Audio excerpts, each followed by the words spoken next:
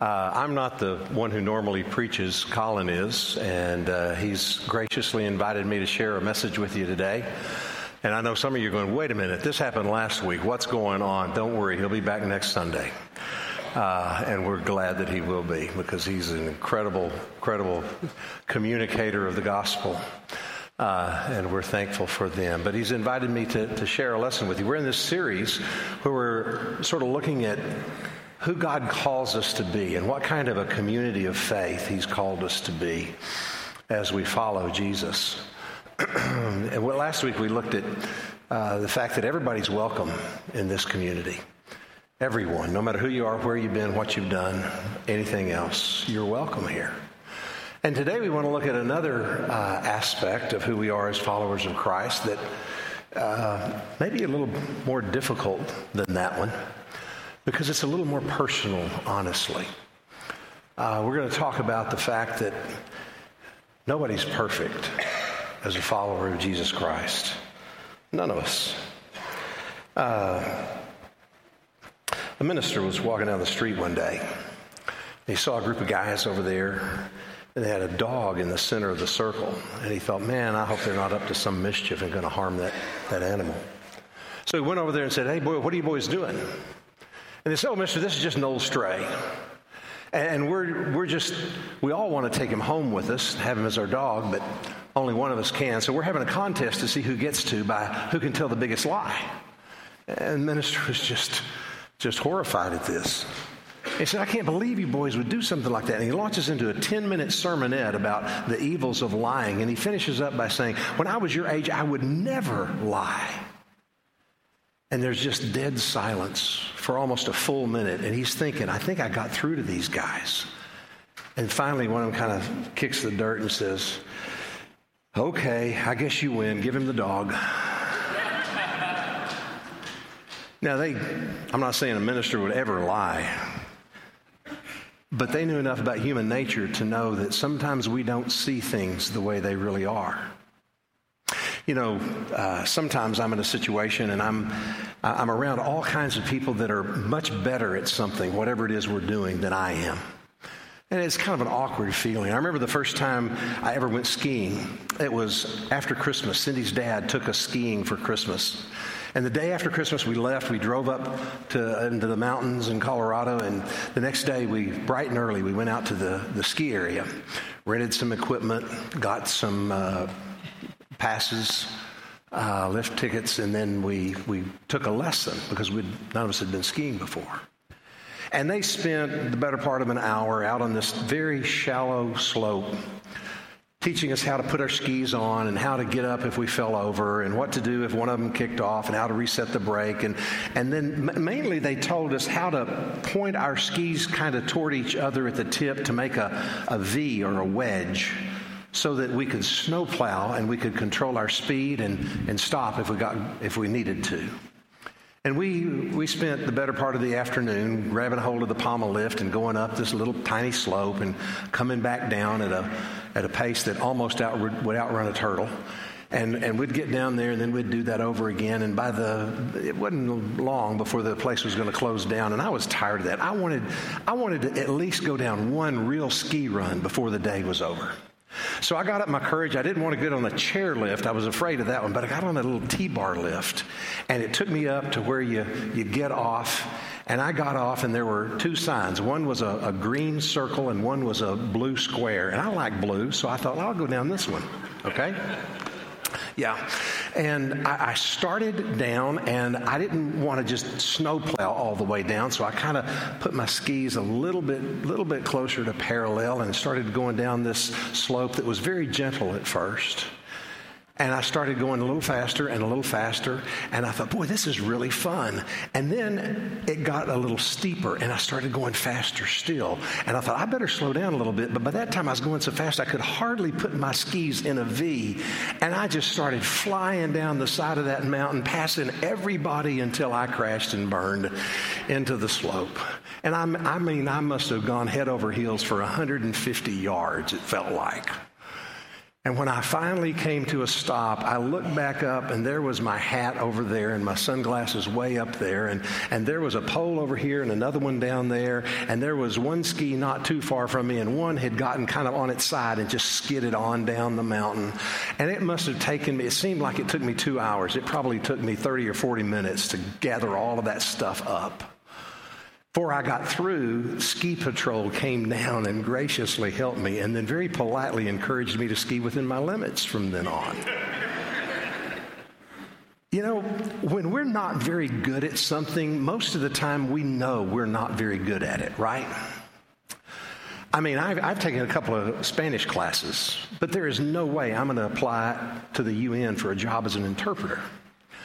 Cindy has taught me how to cook spaghetti if I get in a bind and need to fix something for dinner. And it's cool. I can actually boil those noodles until they get soft. That's really cool, you know. But there's no way I'm going to apply for a job at a 5-star restaurant as a chef. I mean, I know better. Now, what would you think if the day after I had crashed and burned going down that ski slope, the next morning I went to the bottom of the Black Diamond slope and started offering lessons for people? That'd be crazy, right? We just don't do stuff like that because we know when we're not very good at something. But there's one area of life where we don't seem to recognize that very well. We can be not very good at all, but we don't realize it, and that's in the area of our moral character or our spiritual nature. We can be not very good at all, but we don't recognize it. It's just the way that we see things. Well, Jesus had something to say about that. We're going to look at that in a minute, but first I want to let you know, you've heard a lot of stuff recently about how uncivil things are getting in our society, right? The U.S. News and World Report did a survey of Americans about this, and they came up with these results. They said the percentage of Americans who think incivility is a serious problem, 89%. The percentage who think mean-spirited political campaigns are to blame, 73%. Percentage who think rock or rap music is to blame, 67%. Who think talk radio is to blame, 52%. And then the percentage who think that their own behavior is uncivil, 1%. You see, we recognize when there's a problem, but somebody else has it. It's out there somewhere. It's not my problem. We have a wonderful way of telling ourselves we're okay, even if we're not. A guy that worked for Google as a data analyst, a guy by the name of Seth Stevens Davidowitz, wrote a book that came out last year. It's called Everybody Lies. And the focus of the book was about how people do things, or what they do and what they say they do, or what they will admit to doing in a survey. In an interview when the book was released, he described it this way: people can say one thing and do something totally different. For example, there have historically been more searches for porn than for weather. But just 25% of men and 8% of women will admit to survey researchers that they watch porn. He went on to say, you see the darkness that is often hidden from polite society when you start looking at this data. He said, I think people put on a front, whether it's to friends or on social media, of having things together and being sure of themselves and confident and polished. But we're all anxious. I now assume that people are going through some sort of struggle, even if you wouldn't know it from their Facebook posts. Now, really, that's not a new phenomenon. Maybe our ability to analyze it with Google and other things is new. But years ago, a guy by the name of Scott Peck wrote a book about the same phenomenon. He called it People of the Lie. Here's one excerpt from what he said. He said, utterly dedicated to preserving their self-image of perfection, they are unceasingly engaged in the effort to maintain the appearance of moral purity. They worry about this a great deal. They are acutely sensitive to social norms and what others might think of them. They dress well, go to work on time, pay their taxes, and outwardly seem to live lives that are above reproach. The words image, appearance, and outwardly are crucial to understanding the morality of this evil. while they seem to lack any motivation to be good, they intensely desire to appear good. Their goodness is all on a level of pretense. It is, in effect, a lie. That's why they're actually people of the lie. Actually, the lie is designed not so much to deceive others as to deceive themselves. They cannot or will not tolerate self-reproach. This is not just talking about those people. You know, the them and the us and them we talked about last Sunday. Every single one of us has this tendency to see ourselves the way we want to be more than the way that we really are. We put our best face forward not just to impress others, but to make ourselves feel better. And everyone struggles with this. This is a chronic human condition, especially for religious people, because after all, we're trying to follow Jesus. We're working to obey God's commands, so we must be better than those people, right? Well, Jesus talked about this once. Actually, he talked about it multiple times, but we're going to look at one time when he talked about it.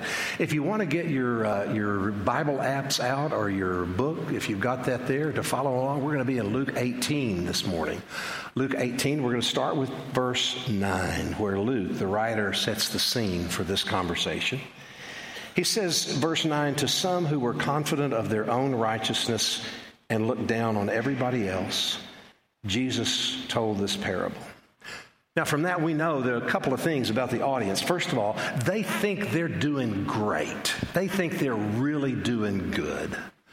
And Jesus doesn't exactly see it that way, okay? And he's going to demonstrate that. He's going to try to explain that to them. But they think they're doing wonderful. Now, verse 10, 2 men went up to the temple to pray, Jesus says in his story.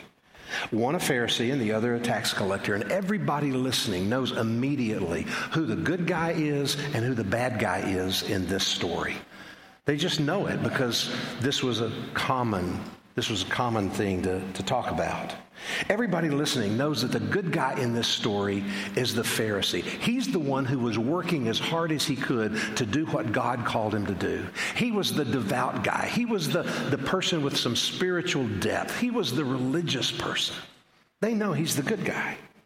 Now, the bad guy is going to be the tax collector, and we talked about that at length last Sunday, about how they would cheat people, they were unscrupulous, they were unloyal to their own country, working for the Roman government. They were just despised by everyone. They knew that was the bad guy. Now, what's really weird in this story is that a tax collector would have the audacity to go to the temple to pray. I mean, they were not known for their robust prayer life in any form or fashion. But why one of them would go to the temple where everybody looked down on him to pray to God was really, really puzzling. That didn't really jive with the way things happened. But then Jesus had a habit of telling stories that weren't like what people expected to hear. So verse 11, the Pharisee stood up and prayed about himself. Some versions say he stood up by himself. Probably both of those are true. But here's what he says. God, I thank you that I'm not like other men, robbers, evildoers, adulterers, or even like this tax collector. And you can just hear the detesting dripping off of his words. That prayer is loaded with details that everybody that was listening to Jesus would understand. Okay? First, the Pharisee stood by himself because he didn't want to be contaminated. You see, to be ceremonial clean was really important for people back then, to be ritually clean. And that meant you didn't come into contact with anyone who was unclean. And that was quite a large group of people: Gentiles, Samaritans, lepers, females, and especially this tax collector was unclean. So he wanted to be by himself to preserve his purity. Not only that, he says, I fast twice a week. In the Old Testament, the Israelites were commanded to fast. They were commanded to fast one day a year on the Day of Atonement, the most holy day in the entire year. This guy fasted 104 days a year, 103 days more than he was required to do. He was demonstrating how incredibly pious and spiritual he was. Not only that,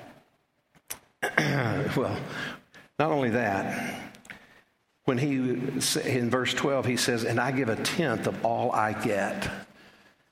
Giving a tenth, or what they called tithing, was a big deal in the Old Testament. And it had become rather complex. Rabbis would often argue for long periods of time about what you had to tithe on and what you didn't. If you bought something from a farmer, or if you got something from a farmer, did you have to tithe on it? Because the farmer had already given a tithe for it. So was it tithe exempt because it was pre-tithed?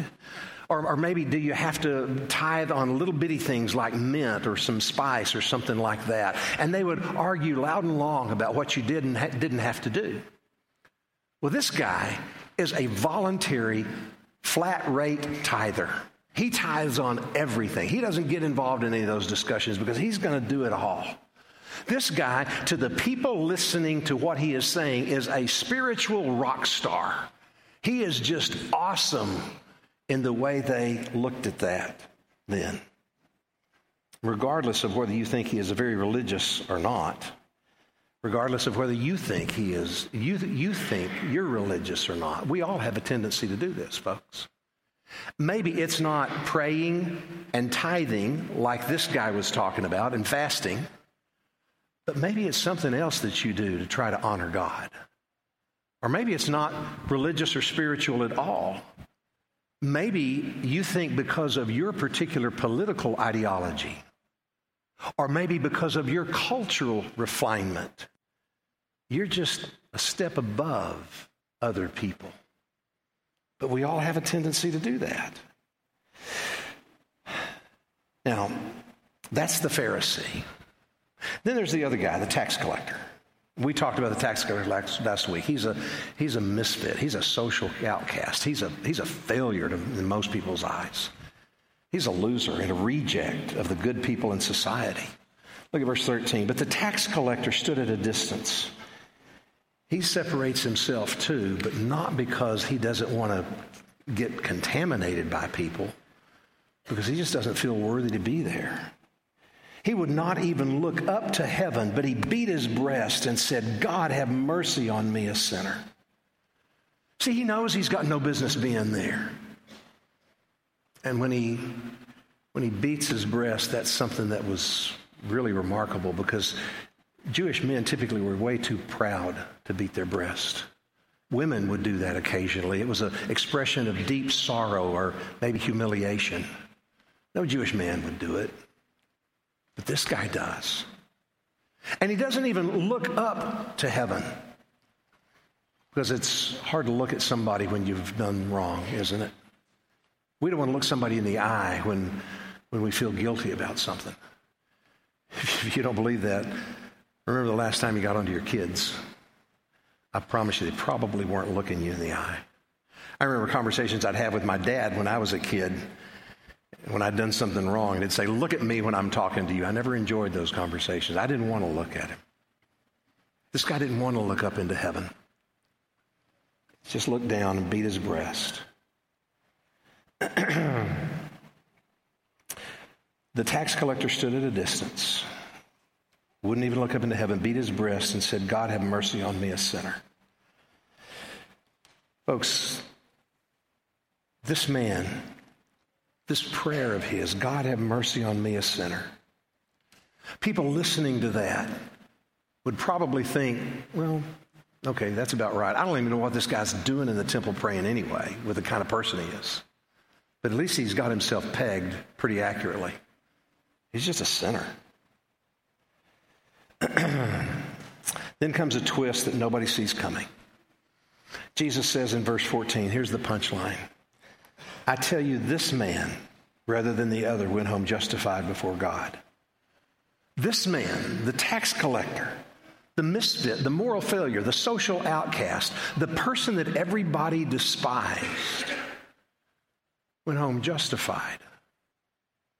rather than the Pharisee, the other guy, the guy who everybody thought had it so together and was such a good person. And then he really puts a punctuation point on it. He says, for all those who exalt themselves will be humbled, and those who humble themselves will be exalted. And everybody's jaw just hits the floor. You got to be kidding. Really? Are you serious? The tax collector? And they can't believe it. You see, they knew what it took to be a righteous person. Or at least they thought they knew. They thought they knew exactly what it meant to be a good person. And it's not a lot different from what we think about. Let's do real quickly a little our own data analysis here. Let's do a righteousness audit on this Pharisee and see how he stacks up. On both of them, actually. See who comes out on top. Who do you think read the Bible more? The Pharisee or the tax collector? Well, obviously the Pharisee did. Who prayed more, the Pharisee or the tax collector? Well, the Pharisee obviously prayed more. Who do you think knew more about the Bible, had better Bible knowledge? Well, that would be the Pharisee. Who do you think was the one who had a better spiritual reputation among God's people, the Pharisee or the tax collector? There's no question it was the Pharisee. Who is the one who went to church, or in this case, synagogue, more? Well, the Pharisee. If you were to ask each of those guys, which of the two of you do you think is the more spiritual person, who do you think they would say? Well, I guarantee you, both of them would say, well, the Pharisee obviously is. But there's one more category. Who is it that was overwhelmed with his awareness of his need for God and God's forgiveness? That would be the tax collector. Oh God, I need you. Have mercy on me, a sinner. And Jesus describes this awareness of and public confession of that need, humility. No pretending, no hiding, no trying to be something that you're not. Just being real. We call it getting real today, keeping it real. Don't pretend you're something you're not. Of course, most of us will agree in principle that's a really good thing. It's especially good when you do it. But when we get practical about it, when we take it out of the theoretical realm and get practical and we say, oh, I need to do that, it's not nearly as appealing, not nearly as attractive to us, is it? Just get real. You see, one of the reasons we don't want to do that is because we know if I get really honest with you, if I tell you who I really am,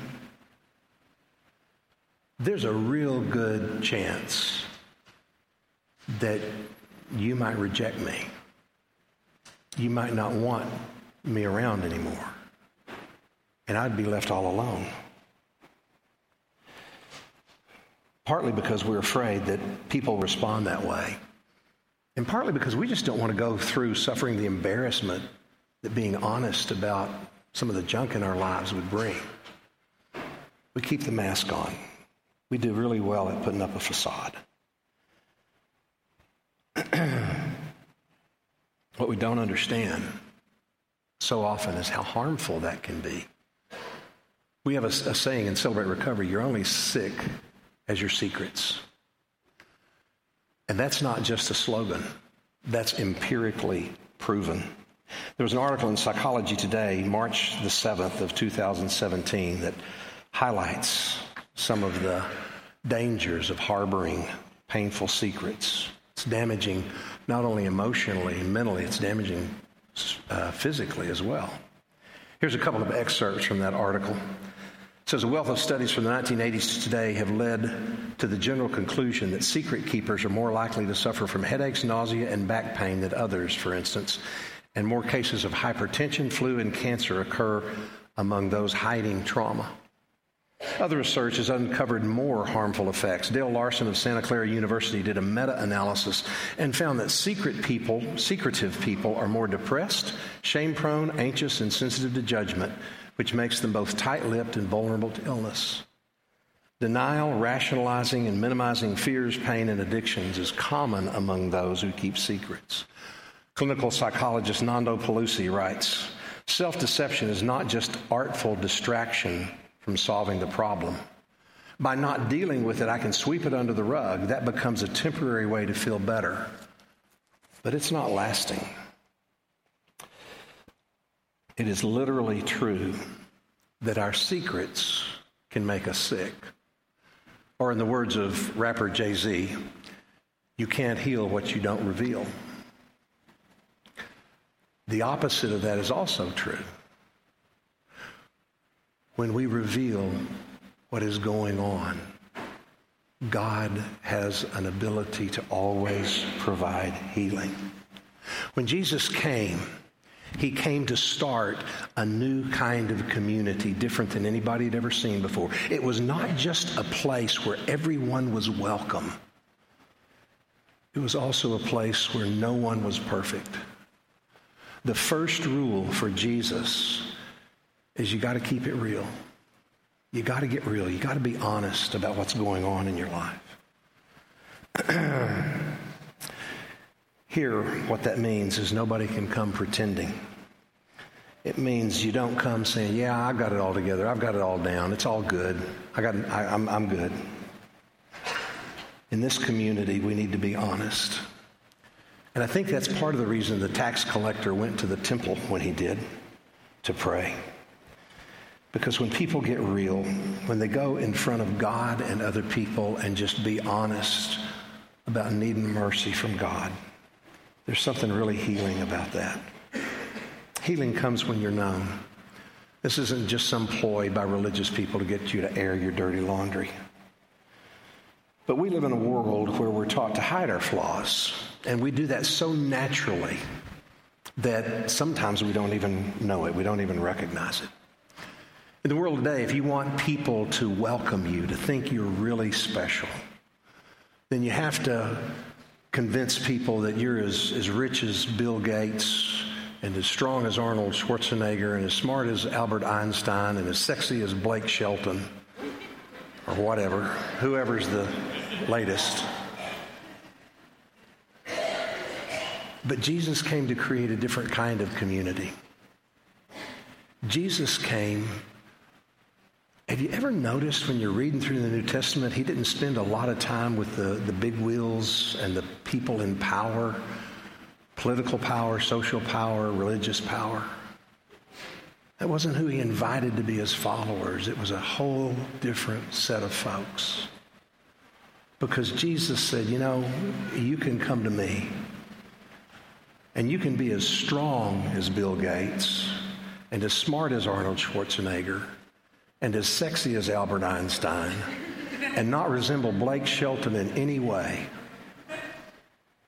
And I want you to follow me. It was a whole different way to see people, a whole different way to do community. And that's a tough sell in Collin County, Texas. Because after all, we're the place where we make all the 10 best lists, right? Everybody thinks it's just great.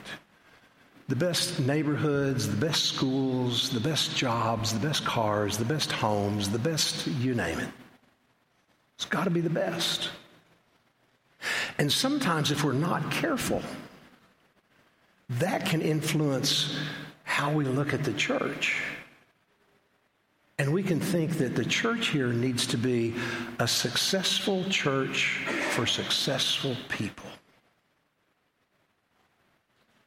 And we have to have the best preaching, and we have to have the best worship, and we have to have the best children's ministry and student ministry and mission programs and the best of everything.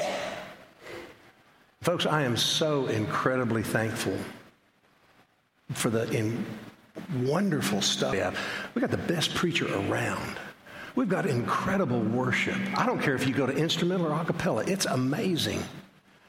We've got wonderful children's ministry, tremendous student ministry. We've got a great missions ministry. I love all that. But if we start thinking that's what makes us right with God, we have gotten sucked right into the trap that the Pharisee was in. Because that's not what it's about. It's about, oh, God, have mercy on me, a sinner. You see, Jesus starts this new community, and the idea is this is a place where nobody's perfect, and everybody's got to be real about that. Because it's only when you're really known that you can be really loved. If there's one thing that we as a church family need to understand, it's that nobody's perfect, and it starts with me. Because when we get that, when we really understand that, it completely changes the way we see one another. You know, sometimes somebody, a sinner, recognizes that they need Jesus, and they come to him. They come in contrition and penitence, and they confess their faith, and they're buried into his death and baptism, and then they're raised up to walk a new life, and we just celebrate that. We rejoice over that. That we just gush about that, and we should. I hope we never stop doing that.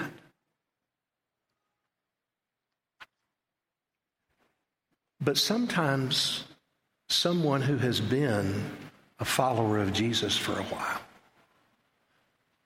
they stumble and they fall flat on their face. And sometimes we don't respond the same way to those people when they say, forgive me. Because we have this feeling there ought to be some kind of consequences to be borne out. There needs to be a little punishment assessed here. And no, they're not going to be lost. They're going to be saved in eternity. We just need to make sure they have a little powerful piece of punishment right now. And that's so completely contrary to what Jesus intends for his community of followers to be. When somebody stumbles and falls, I don't care who they are. I don't care where they are. They don't need another prosecutor. They need a defender. They're not a defender of their actions. Those may be indefensible. But they need somebody to defend their worth as a child of God. And that's what Jesus calls us to do. When somebody stumbles, we need to stop preaching grace to the sinner and grit to the saint. Just gut it up and grit it out and make sure you fly right or else. Friday, a week ago, Billy Graham was laid to rest. One of the most beloved pastors in the history of this country. For so many reasons, people loved him and admired him and responded to him. But one of the things that he and his family did that you may not be very aware of is when somebody who was a leader in the church fell, they would support them and encourage them and accept them. Back in the heyday of the televangelists and all the scandals that were rife then, a guy by the name of Jim Bakker, some of you remember him, with PTL, Praise the Lord Ministries. He really fell hard. Wound up spending time in prison, 5 years in prison for some of the things he did. When he got out, Billy and Ruth Graham told him they wanted to support him. They were there for him. And he was staying, right after he was released on a Friday, he was staying in a Salvation Army place to sleep. And Ruth called the Salvation Army and made arrangements for him to be able to go to church with them on Sunday. He said he went and he was sitting with the Graham family there in that church. And just before the first song started, the doors opened at the back of the church, and Ruth Graham walked down the center aisle right up to the front and sat down in an empty seat right beside Jim Bakker. He said, I'd been out of prison less than 48 hours, and she walked in and sat down beside inmate 07407-058 because she wanted everybody to know that she was his friend. After the service, they invited him to come home with them and have lunch.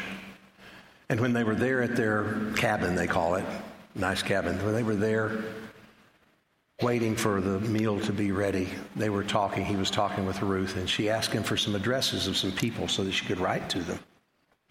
He reached into his pocket and pulled out a wallet, but it wasn't a wallet, it was an envelope. He said they don't allow you to have a wallet in prison, so you get an envelope and you use that as your wallet. And he was looking through papers in there and didn't think anything about it, and she said, Jim, don't you have a wallet?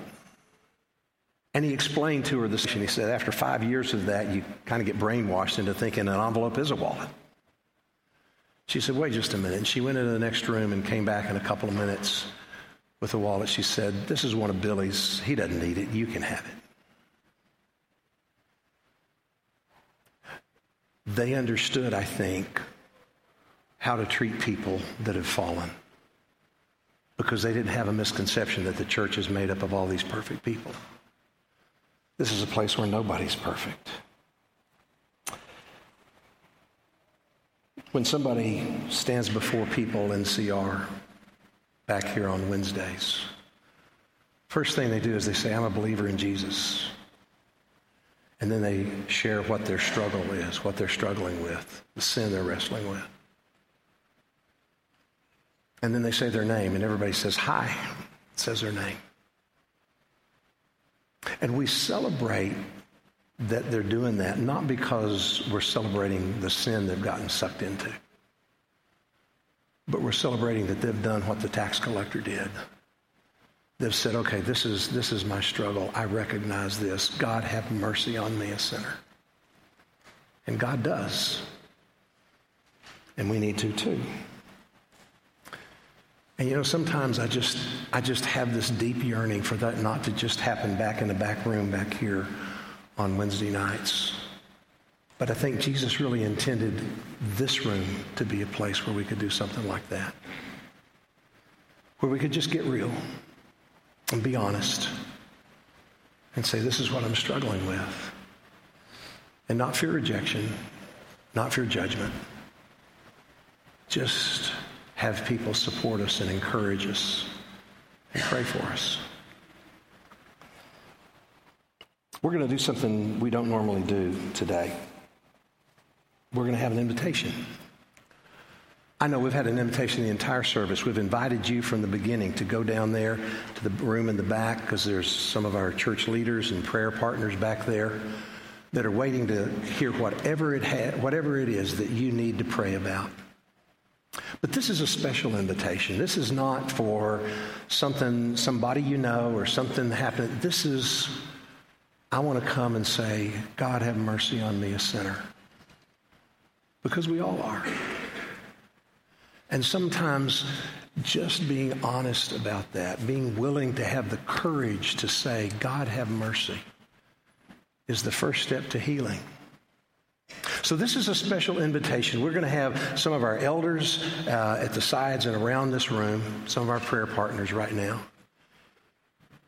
And if you want to go, you may want to share with them what's going on in your life, what you're struggling with. You may want to get into that. That's okay if you want to.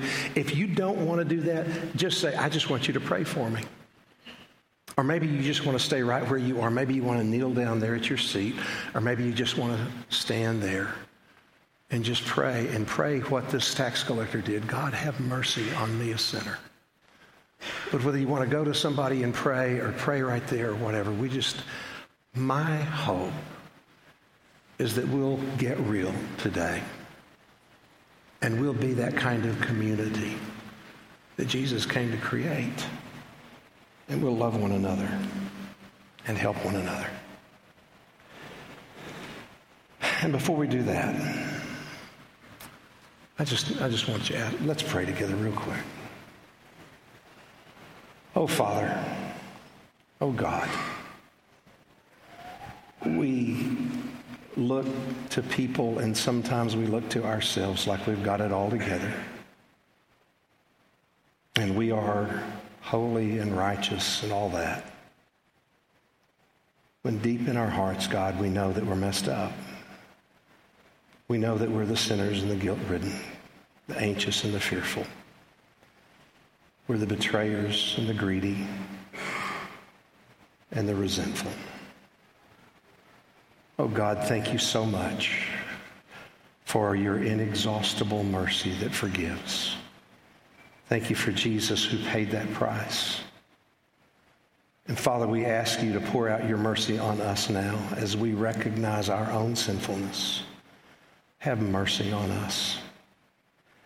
And God, I also pray that you'll give people courage to pray this prayer, not just today, but every day. And let us receive the incredible healing and the powerful forgiveness that only you can give. For we pray it in Jesus' name, and amen.